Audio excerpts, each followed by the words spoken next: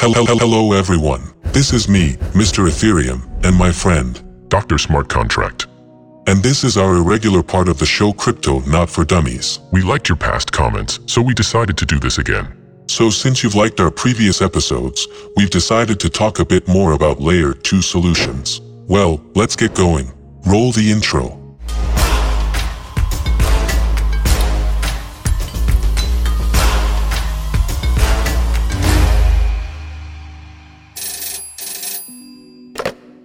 What allows users to conduct transactions directly with each other without writing information to the public blockchain? How does this technology work from a technical point of view? Oh, good question, huh? Back to basics. Let's start from the beginning. Layer 2 allows it. There is a hint to Lightning networking here, I guess. Well, maybe. Yes. We talked about the Ethereum transaction that allows thousands of people to use Layer 2 solution. And there is an old technology on which only Bitcoin can work. This is a Layer 2 solution called Lightning Network. Its essence is that there are two participants, and they create a channel between themselves, through which they very quickly make transactions between each other. But how does this happen? The first participant and the second participant freeze some amount together on the Bitcoin blockchain. Let's imagine a line here. Here we have Layer 1, which is actually Bitcoin. And here we have Layer 2, an add-on over it. We transfer money here below, and we record all actions here at the top. In order to transfer it using Lightning Network, we freeze the funds here. Go here. Here we establish a channel with the second user directly, and log in the transaction that we are transferring the asset to him. There is a mutual transaction between the two participants. I can give you the money, and you see that I gave you the money. Now you owe me a certain amount, and I owe you a certain amount. Then you sent me the money, and we log in new information. Yes. It accumulates here, and at one point we execute all these transactions here. Not execute, but simply display it on the network if we want to close the channel. Assets move on the first blockchain level wherever they need to. A Lightning network is called a network because there is a channel between two participants. There is also another channel between the other two participants, and this allows us to send money through one intermediary.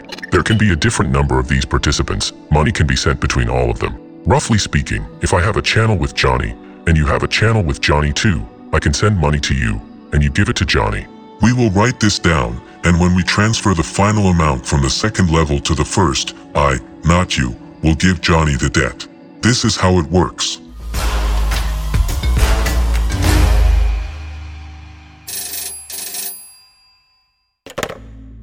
What are the disadvantages of the Lightning Network? There are a few, I would say. First, every participant of a peer-to-peer Lightning system must always be online and save his previous states. Because if he goes offline for a week, another participant can send the old state where he owns all the money in the channel they posted. And so he will take all the funds himself, although in fact they are 50-50. Yes, Layer will believe him, and there will be no one who says otherwise. Usually, when funds are withdrawn from the Lightning channel, both participants sign this withdrawal. If one participant leaves, the second can withdraw funds alone, but for this he needs to wait a certain time for the second participant. If the first one is cheating, he can punish him and take all the money for himself. This is a cat-and-mouse game in which you have to consider everything.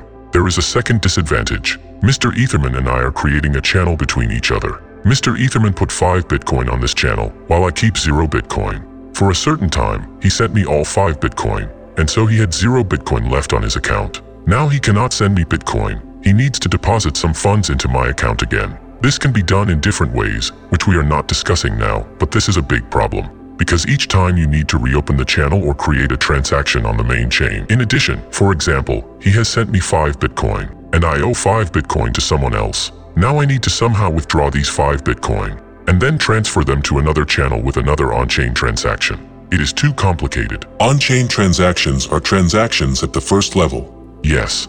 On-chain is transactions at the first level, but those who do not know this do not watch us. In general, these are the main problems. Therefore, it seems to me that most of the people who use this, I mean, exchanges or some organizations that have a large number of mutual settlements with each other. It is very expensive for a daily user to pay for their Starbucks like this. You need about $90 to open a Lightning channel between two users. Therefore, this is not suitable for mass adoption, but this is the good way to reduce the cost of the current system.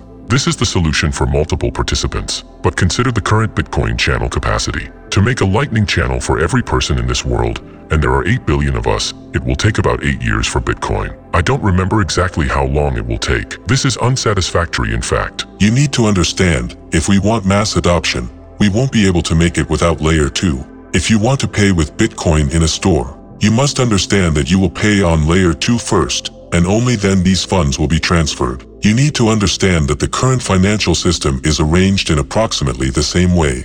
You come to Starbucks and pay by card, and money is not debited from your account immediately. It is frozen by the bank on your account, and a vendor makes some kind of record about such a transaction, but the money is transferred to the vendor over a period of time. Therefore, layer 2 is an integral part of mass adoption. It is necessary. There is one more problem with layer 2, specifically the Lightning Network. Yes. Privacy and centralization. Yes. You need to create a route to send money to someone who doesn't have a channel. There is a danger that many users will start making layer 2 connections with some bank. This bank will have too many channels with other users and banks, and due to this it will control payments between users. It is not good. It will know everything about every transaction you send. It will know who works with it in general.